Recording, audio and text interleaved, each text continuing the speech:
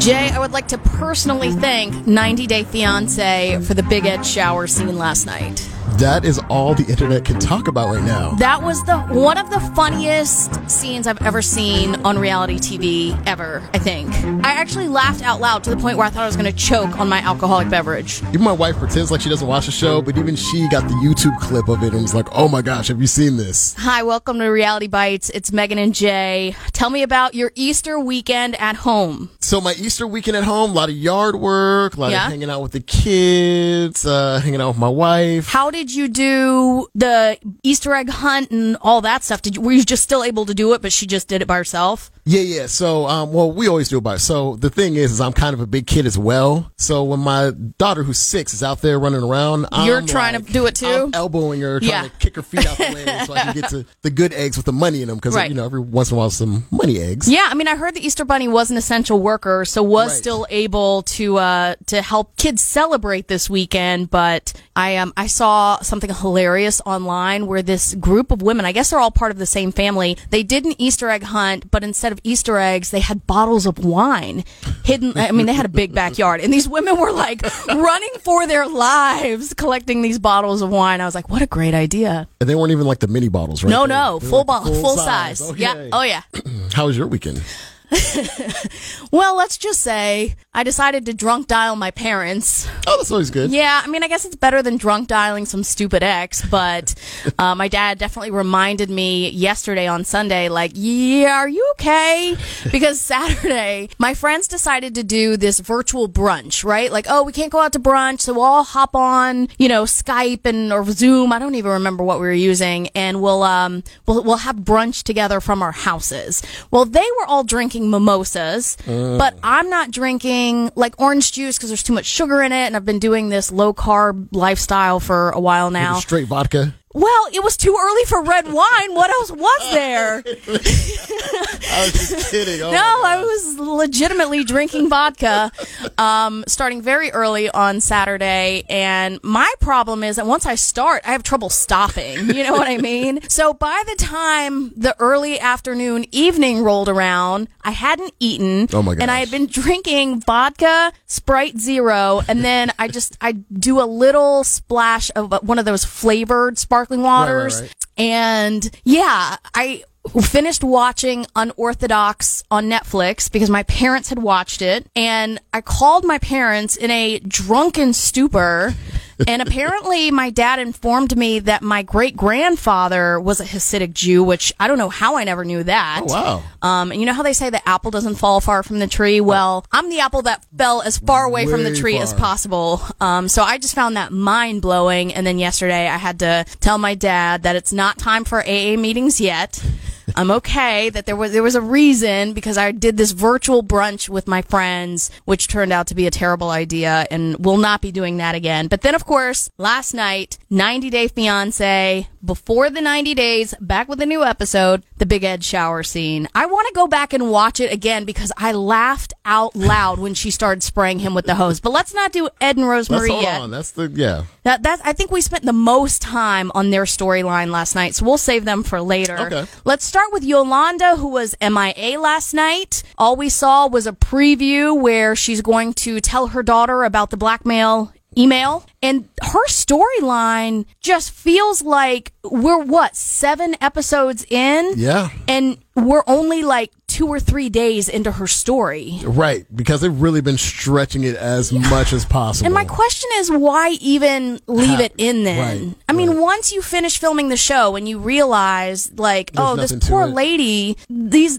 people were trying to extort her for money. If she doesn't pay them, they're going to release these photos of her, and she's a mom of like 5 kids. Like, how mortifying would that be for her? Let's just leave that one alone. We don't still need to be back at the email. She hasn't even booked her trip to England yet. Back to where we started, episode 1. Right. We haven't made any progress, really. It's just unnecessary. Yeah, it feels very drawn out, unless there is some big plot twist to all of this. We've seen it happen before. We can't rule it out, but I'm not feeling optimistic about Yolanda and the Williams. Not at all. Moving on to David and Lana. Here we go with David, who should be with Yolanda. They are just like a match made in heaven, right? They're both from Vegas. They both live in Vegas. They're about the same age. They're age appropriate. They should at least hang out together. They could be blissfully unaware of life together. You know what I mean? Just live in their own little bubble of like, and it was so funny because I was reading this article. It was called Toxic Positivity.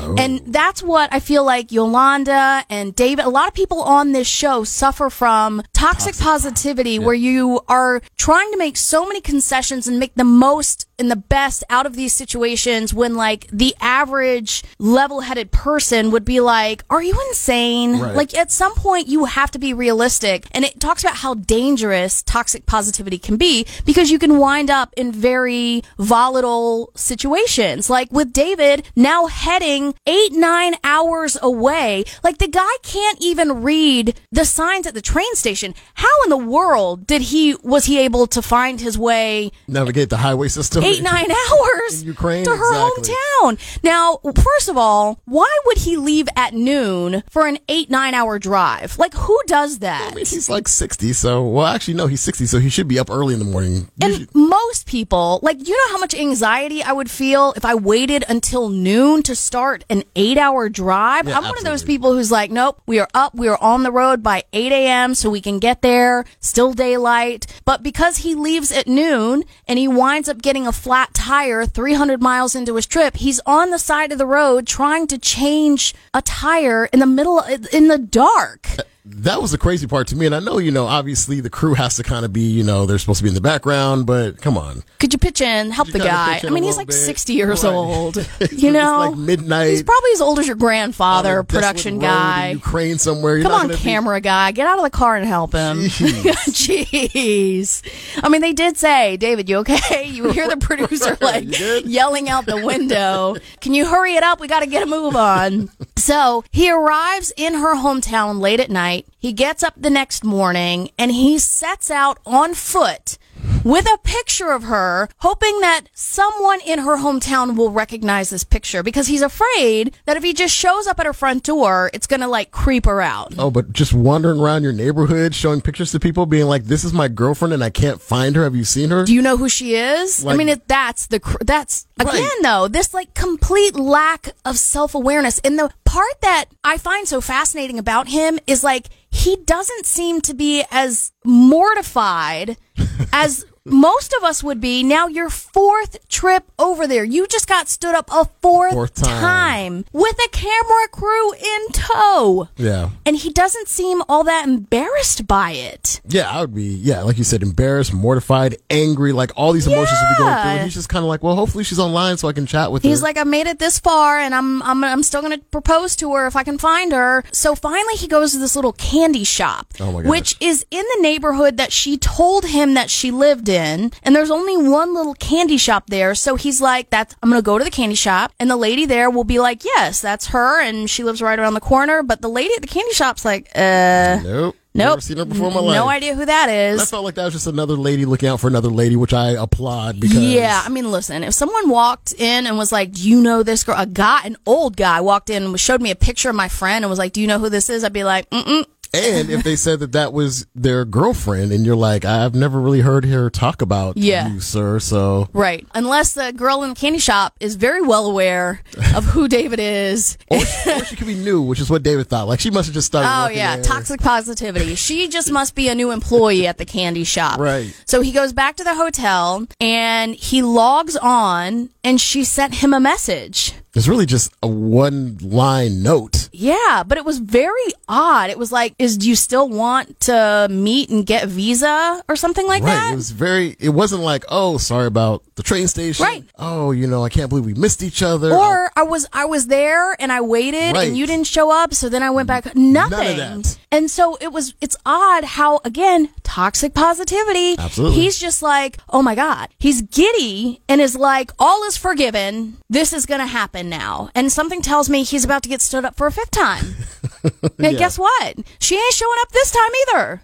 I mean, unless she does.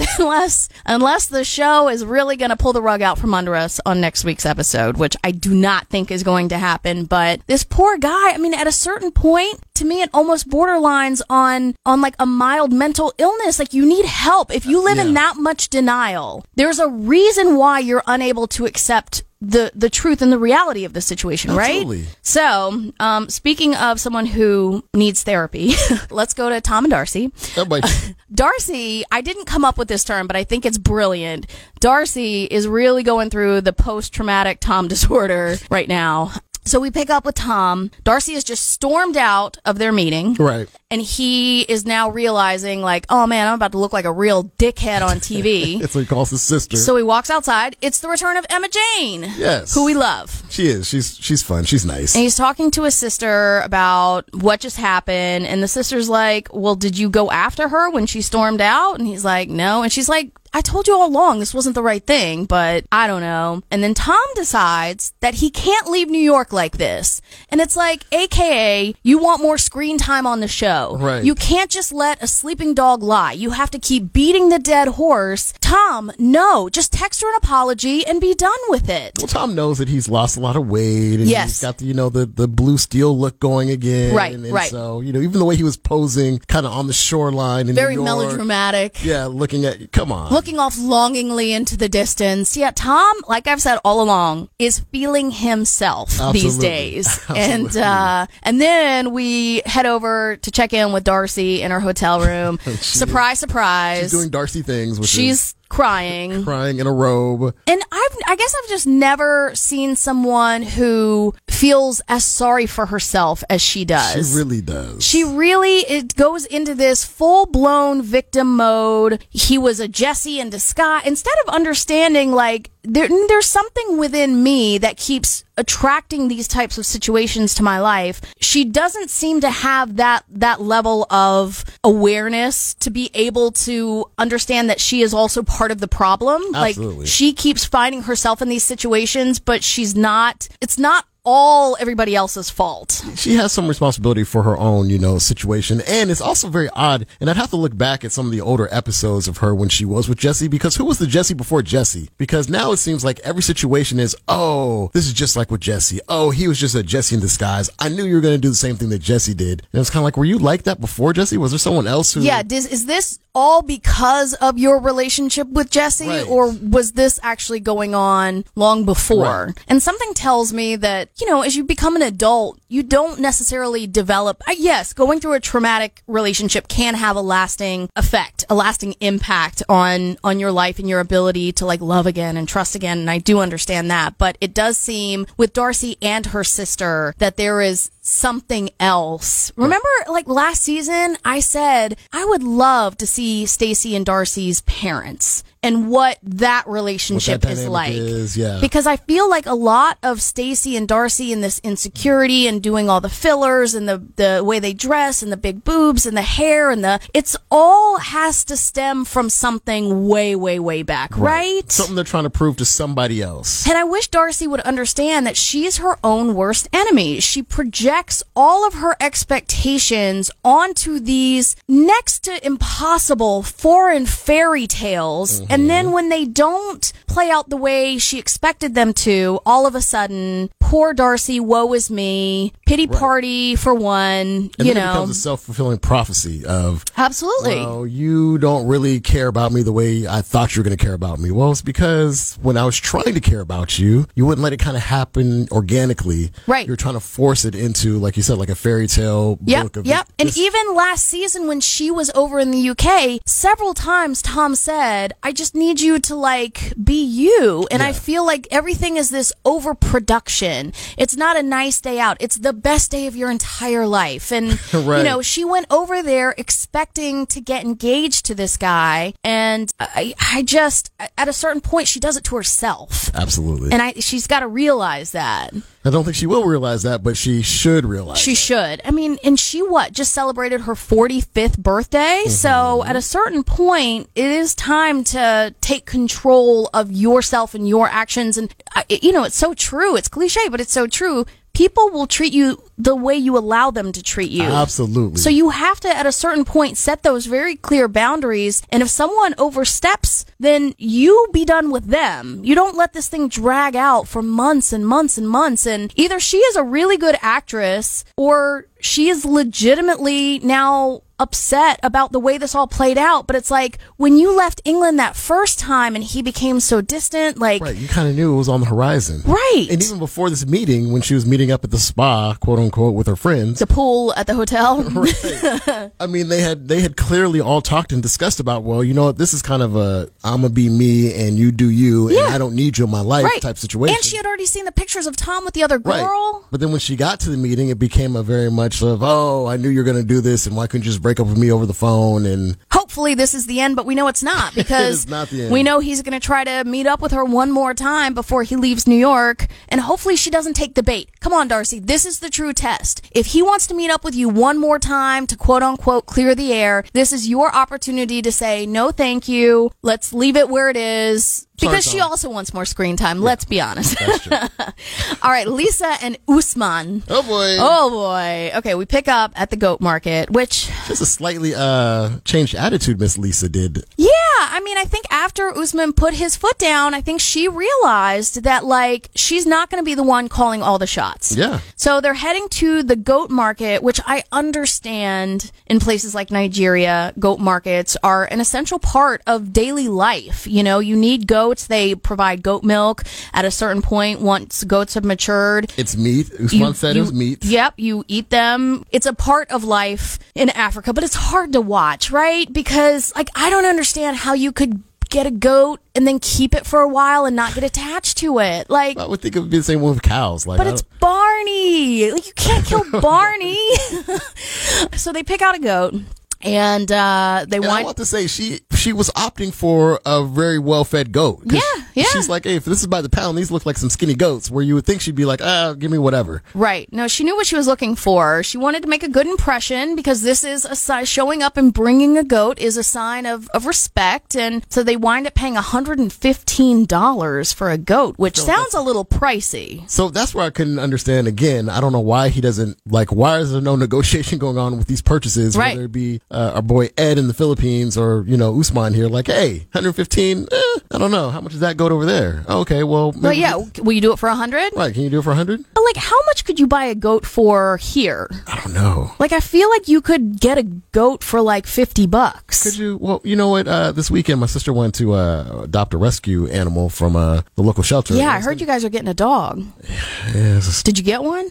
We looked at some dogs, and she wants to get a dog. I mean, it's not my dog; it's gonna be her dog. So. But you did say that there will be times the dog is staying at your house. Yeah, they want the dog to stay at my house. So.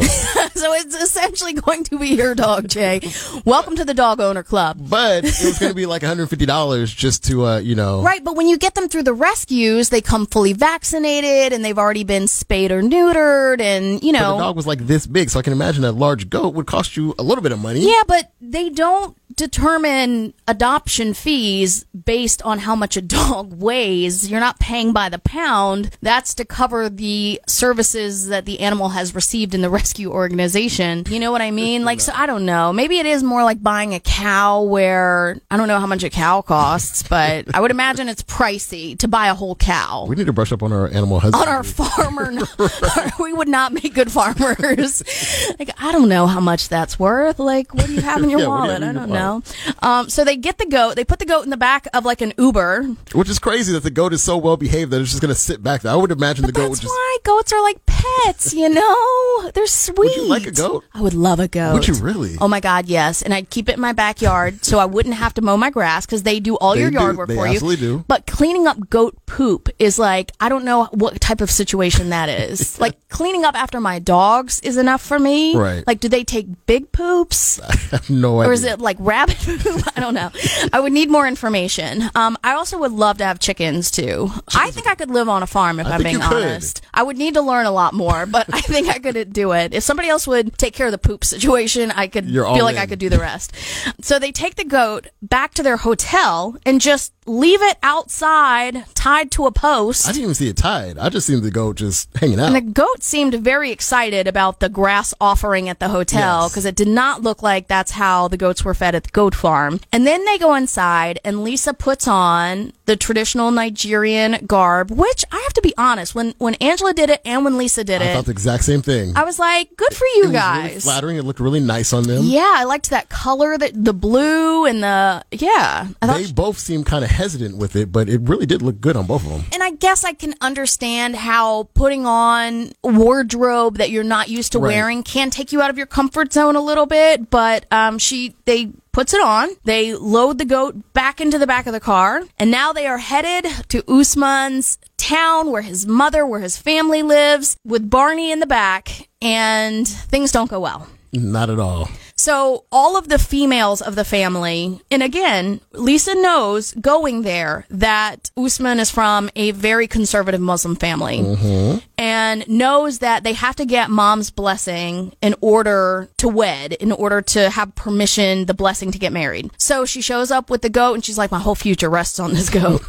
And they get there, and like from the get-go, tension. The family is like, what is this? And I love how Usman told his mother that Lisa's a doctor. Like, okay, like, don't get me wrong. Doctor. All healthcare workers. Oh, no, absolutely. But it's, yes. But there is a huge difference. Huge difference. But the fact that she's a doctor is not enough for Usman's mom. Right. You would have thought that would have been, oh, wow, she's a doctor. She's a doctor. Okay, nice. That's a pretty distinguished profession. It was kind of like, yeah, and? Right. And so mom says, absolutely not. There was no even trying to, like, mom was just keeping it 100. She was like, there was no kind of like, oh, well, let me think about it. Let me sit here and be polite. It was kind of like, let me put on my purple shawl and I'm out. Out like a trout. Because this is not going down. Thanks for the goat. Right. Thanks for the goat. Thanks for Barney.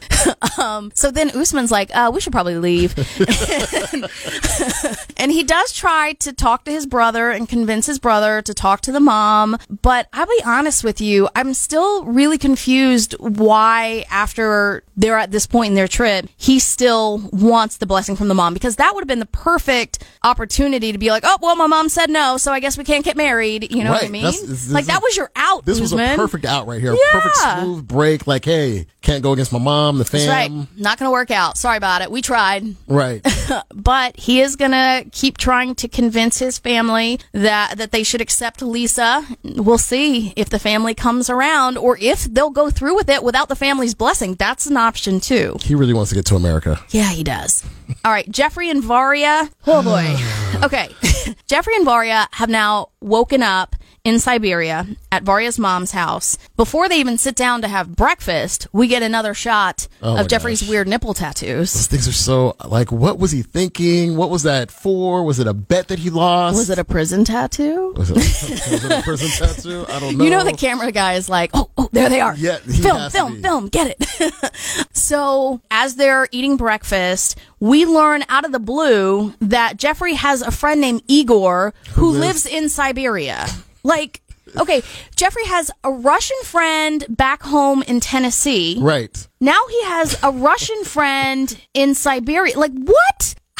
How many Russian friends do you have, Jay? 0 yeah, at the moment. It's just... I'm looking to expand my circle, though, so... Yeah, I mean, if you happen to be Russian, we would love for you to be our friend, so we can have Russian friends, too. I just find it a little odd. It is very odd. He has the Russian friend in Tennessee. He now has the Russian friend in Russia, and he's trying to date a Russian girl. So anyways, they're going to head out. They're going to go sightseeing, and they wind up at Varya's school that she went to, which if I were giving someone a tour of my hometown, I don't know if like my elementary school would be on the tour. I don't know. I mean, it was kind of an interesting, kind of very, very classically Russian, kind of just dreary looking, institutional looking type. Yeah. So, I mean, maybe in that sense. Like, well, you couldn't take him to like... Siberia is supposed to be very country and there's not a lot, going on. There's a lot of maybe that's the only place she could take him. Yeah, I don't know. And in the background, you can see there's like other people looking like they're walking around or maybe taking a tour. Yeah. So maybe that's a really popular... Maybe it's a national landmark. Right. Maybe it's like a Chernobyl type place. I don't know. I mean, they did turn Chernobyl into like a tourist attraction, right? Was that insensitive? I don't think so. Okay. I'm not sure. If we had Russian friends, we'd know. So that's the problem. That's why we need Russian friends. So Geoffrey knows that he has to tell Varya about his past, especially before they go meet Igor, one of Geoffrey's friends. Right. So what I love about this scene is that he tells her about one of his arrests, but like there have been several of them. Multiple. So you're still not telling her the truth. All he tells her is that he went to prison for 2 years for dealing drugs. But what about the other times you got arrested? Right. No, none of that comes up. None of that's very important. So she says ultimately that she's going to need time to think about it. Like if she had known that up front, she never would have had him come to Russia. So we'll see what she decides. Like you said in previous weeks, like hopefully this is the end. Again, much like Usman, please a clean, like, hey, this is your opportunity to be like, oh, you got a record, I gotta go. You Yeah, pass it back there's your out. Take the out. Right, it's an just easy take it. out. Just take it. The door is open. Just walk through it. All right, Avery and Ash. Avery, I have to say, is probably one of the most pragmatic, level-headed people that has ever been on the show. She's about business. She's like, look, I'm not on vacation here. Like, this is like, I enjoy going to the crocodile park and I enjoy all these fun activities you have planned for us, but I'm here to figure out the logistics and the details of this and put a plan in place to get you and Taj to the United States, the end. she really is. All of a sudden, we do start to see Ash wavering a little bit. The story that he has told her all along is like, yeah, it's no problem. We'll bring Taj to the U.S. It's going to be great. And now after meeting Ash's brother and the way Ash is very, he has an avoidative technique when it comes to being asked questions. He doesn't give direct answers. He Thank talks. you very much. I appreciate your concern with that. He uses a lot of floral language Yes. to deflect. And I have a feeling that she is about to expose him as a gaslighter. That the more pressure she puts on him to meet with his ex-wife and to meet Taj, the more he's going to try to flip it and make her seem like she's the crazy one or she's in the wrong and she's being too aggressive. And something tells me that Ash is going to be singing a different song in a week or two. Absolutely. I feel like some stuff is about to blow up next episode. Yep. And so after their Crocodile Park adventure, they are back at their Airbnb and she's having some wine and all of a sudden his tune has changed and he's working on it. Whereas before it was no problem. Right. Now he's working on it. And she says that she has a feeling that, he's not really being as honest with her. The reality of the situation. And he even says, I don't want her to meet my ex-wife because I don't know what my ex-wife's going to say. Well, that's a bad sign. Right. I mean, but also it could be a very, predictable sign. Like if you do have an ex, there's a good chance they are going to say bad stuff about you. And you can let her know, like, hey, we ended on bad terms, whatever. And she's going to say, I'm a lying, cheating scumbag. Right. Just want to give you a heads up. Right. But, he has to keep everything kind of, oh no, it's okay. He's still trying, but something tells me that there is some sort of switch that's about to flip, and all of a sudden he's going to make her out to be the one who's too difficult, and, but we'll see. Absolutely. Stephanie and Ericka, the couple that I think we all were really hoping things were going to go well with because they seemed the most well-matched of all the couples this season. The most realistic about the relationship, the kind of closer to age and, social dynamic, and it's just all gone to heck. And while Ericka does definitely have some flaws, because we all have some flaws, I feel like Stephanie is really kind of not seeing the full picture, almost in a Darcey-esque type way right now. Yeah, I think either one of two things is happening. Either the show is editing her to look bad. That's very possible. Or she has a lot about herself that she has not been honest with, not only with Ericka, but with herself. Yes. And sometimes these types of situations really start, when you step out of your average everyday norm, like it sounds like Stephanie lives in a bubble back in Yonkers. Yep. And she's never pushed outside of her comfort zone. And now all of a sudden she is, and her true colors are starting to show. And I don't know if she even knew what those true colors were. So it starts with after they have that horrible dinner date, which was supposed to be all romantic, they wake up the next morning and they do still decide they're going to go to Port Augusta, which is Ericka's hometown, where they plan to meet Ericka's friends, meet Ericka's family. But on the 4-hour trip from Adelaide to Port Augusta, another argument. Every time they try to communicate, that's the real issue is like they they don't have a healthy communication foundation. Right. They don't communicate well with each other. So part of the argument that occurred on that road trip actually stemmed from them waking up that morning and Ericka kind of relaying to one of her friends over the phone right. that the night before they had kind of a blow up, and she's just saying, I don't know how to deal with this, and something I'm not very used to. Well, she told Stephanie that that's what they were talking about, her and her friend, and Stephanie was kind of like, oh, well, I wish you wouldn't tell your friends about the problems that we're having. Now, while I understand both sides of this. Absolutely. I thought the exact same thing. Because as Stephanie, I'm like, I've been here for a few days. I haven't even met your friends yet, and already they're going to have a negative impression that we're already arguing. We already have this contentious relationship. On the other hand, I also appreciate the fact that Ericka is honest and is like, I just got off the phone with a friend of mine because I need help figuring this out, and my friends are the people who help me figure these types of situations out. So again, it's just a difference in, I don't know. That's what's so difficult, and that's what makes me actually like this storyline. Yeah. Even though it is kind of sad, because I would like to see them just kind of be happy together, but I like it because there is that interesting dynamic where neither one of them is totally just out of pocket, but they both are contributing to some of the issues. I feel like Stephanie's contributing a little more. I think some of her, like you said, maybe some of her insecurities or her not really knowing herself. Her not knowing herself. And that also brings me up to how long was she recently diagnosed with the issue, her health issue? Because when you go back and they talk about it, they kind of show the old pictures of her in the hospital, but it seems like it's only been over the last couple years, and it hasn't been going on since, like, let's say she was 8 or 9 or whatever. Yeah, I don't know how old she was when she was diagnosed. And so if this is kind of a new reality for her, this whole, having to disinfect and clean and, And she's probably never traveled. If she was diagnosed recently, she's probably never traveled with her illness. And so that's probably adding a lot of stress to her plate. Because like I said, it would appear from what we've seen before that her life in Yonkers is pretty buttoned up, routine. Right. She doesn't go out and party and put herself at risk and of compromising her immune system. So another thing that they kind of argued about was the fact that Ericka had an app on her phone, a dating app. Well, I have done some research and I now know. Apparently, Ericka has since posted screenshots of her, it's called a Bumble Biz account,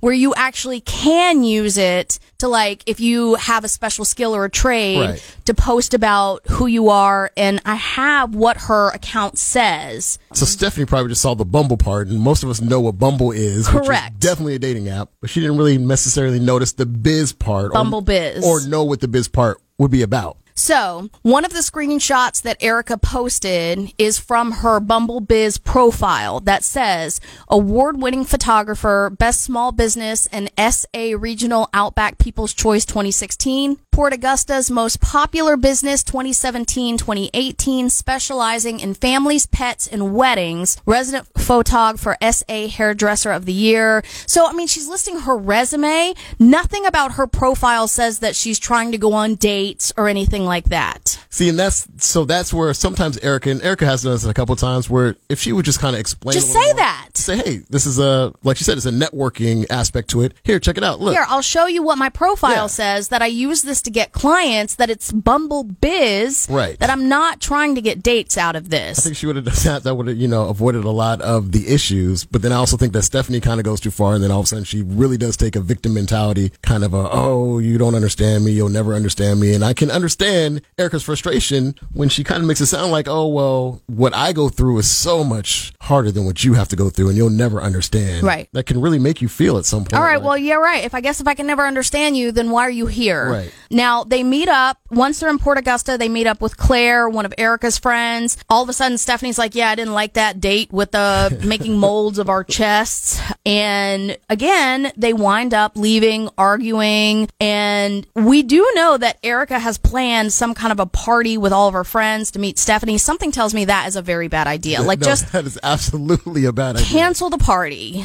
Clearly Stephanie is not really up for this, not really down, not really game. Adjust the game plan and send out the evite that says party's been canceled. Right. I don't know if that's going to happen with the way Ericka is. She definitely wants to maintain a little bit of herself still. Yeah. And she feels like she's losing some of herself in this relationship. And Stephanie could go either way. Yeah. We'll see if they can. She's going to get we'll see if they can salvage any of this. Last but not least, we have Ed and Rosemarie.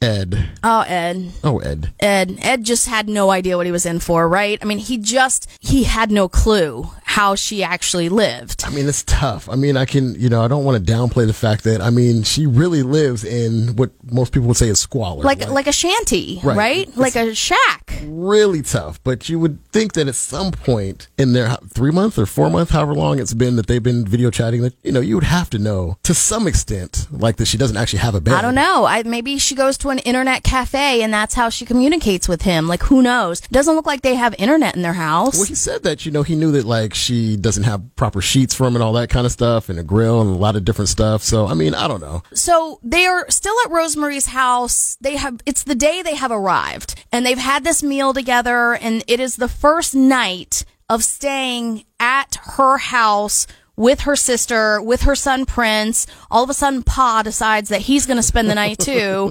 And Big Ed, who's like, I have never spent the night in a room with my girlfriend and her dad, which of course not, because like most of us have not done that. None of us. But Rosemary's dad does decide to go next door and stay at the neighbor's house. Now, she starts putting out her bedding, which, like he points out, is not an actual bed. It's like a mat that she puts out on the floor. Absolutely. And you take someone like Big Ed, who I'm honestly surprised he actually stayed the night. I was too, actually. I thought for sure he'd be like begging the camera crew, please I'll give you anything you want if I can come stay in the hotel with you. Because the crew has to be staying in a hotel. Right, they can't be. The crew's not on a mat in the living room. Well, one crew member might stay there, I guess. I don't think so. I don't think any of them actually, because you never see them in the middle of the night together. That's true. So it's always like the camera crew finishes filming, leaves, and then comes back in the morning. Okay. And they have to have like production vehicles too. So I'm surprised he didn't go sleep in the van. Exactly. So it's rainy season in the Philippines, which is another thing that apparently Big Ed had no idea that that's a thing.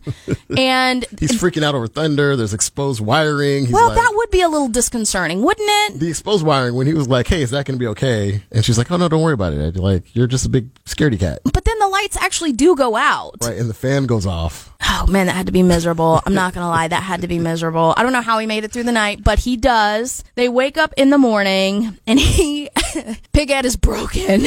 He's broken. One night in the Philippines has broken him. Because he agrees quickly. Like, if someone had asked me, like with my wife, hey, her father wants to take a shower with me, there'd be some serious, like, excuse me, what? How's this going to work? Yeah, what does that mean?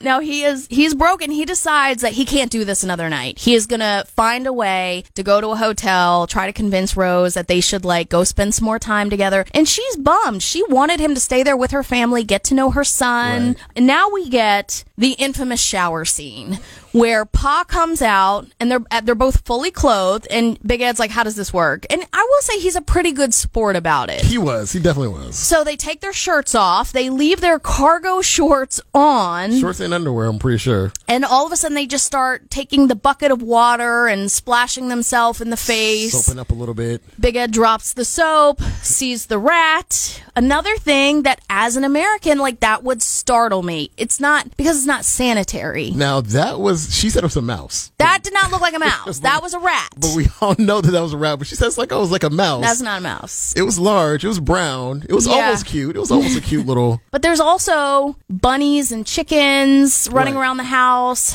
And I like where he has that moment of like, what am I doing? This is insane. Like he has that aha moment. And then the part that just made me laugh is when she breaks out the hose and starts like hosing him down. And that water had to be cold. There's no way it was warm water. Well, even Pa, who is used to taking baths that way, he was like shivering and like, ooh, cold, oh, cold. But after they make it through the shower, now it's time to go to the piggy farm. Now, someone is going to have to physically stop me from buying a ticket to the Philippines to go get all those dogs. I didn't even notice the dogs. Oh my God. There was like 5 of them, and they obviously just try to eat whatever they can scraps from the pig farm. I honestly did not notice one dog. It was heartbreaking to me. I mean, and as an animal lover, that's the kind of stuff that like not only people live in poverty, but these poor animals are just have to fend for themselves because they're not being taken care of. That's true. So they get to the piggy farm. We all know Big Ed is not going to be capable of he slips in the mud, and he's trying to like he's like trying to throw the food in. It's a calamity of errors, and it's hilarious. It's comedy. Yes. It's funny to watch, but then again, I don't think it's just because it's him. I think you take any American who's never been in that type of situation, and it is going to be funny to watch. And he's trying to make a good impression with the dad because he wants to take Rosemary away from the family for a little bit to go on this like little... So he can stay in a hotel. Right. So he can have air conditioning. And the one thing,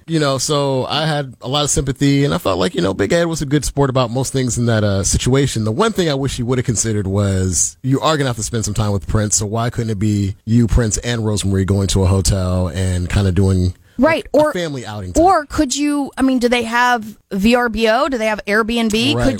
Could you rent a house instead of going to a hotel? And that way everybody could have spent some more time together. Right. Look, Big Ed is getting a lot of slack this season. And I do think the age difference makes the whole thing a little creepy, but he is starting to figure out, after seeing the way she lives, that yes, Big Ed, you are her meal ticket to America. And the fact that you didn't realize that all along makes you kind of naive. Yeah. Like, you honestly thought this 23-year-old girl was in love with you? I mean, you're older than her father. And I get it. There are people in relationships, and there's a vast age difference. We saw Juliana and Michael last season. There's a big age difference there. They do still seem to be very much in love. I follow them on Instagram. But even them, they were like a 3-year-long relationship before they even got to the point of marriage and stuff. This was 3 months. This is like 3 months. Like, yep. Do some due diligence and some searching within yourself to say, okay, you know what? I know that there's this honeymoon phase of when you first meet someone and you like them and you want them to like you and you think everything's perfect, but also, okay, what are the realities of this situation? Right. So I did hear a rumor about Rosemary that I'm not going to repeat because I have figured out that people don't like spoilers. Well, we got a 1-star review when I repeated a rumor about The Bachelor, which didn't even turn out to be true, by the way. We'll be back with a new episode of Reality Bites next week. Make sure you look for us on Apple Podcasts, Google Play, wherever you listen to podcasts. Rate and subscribe.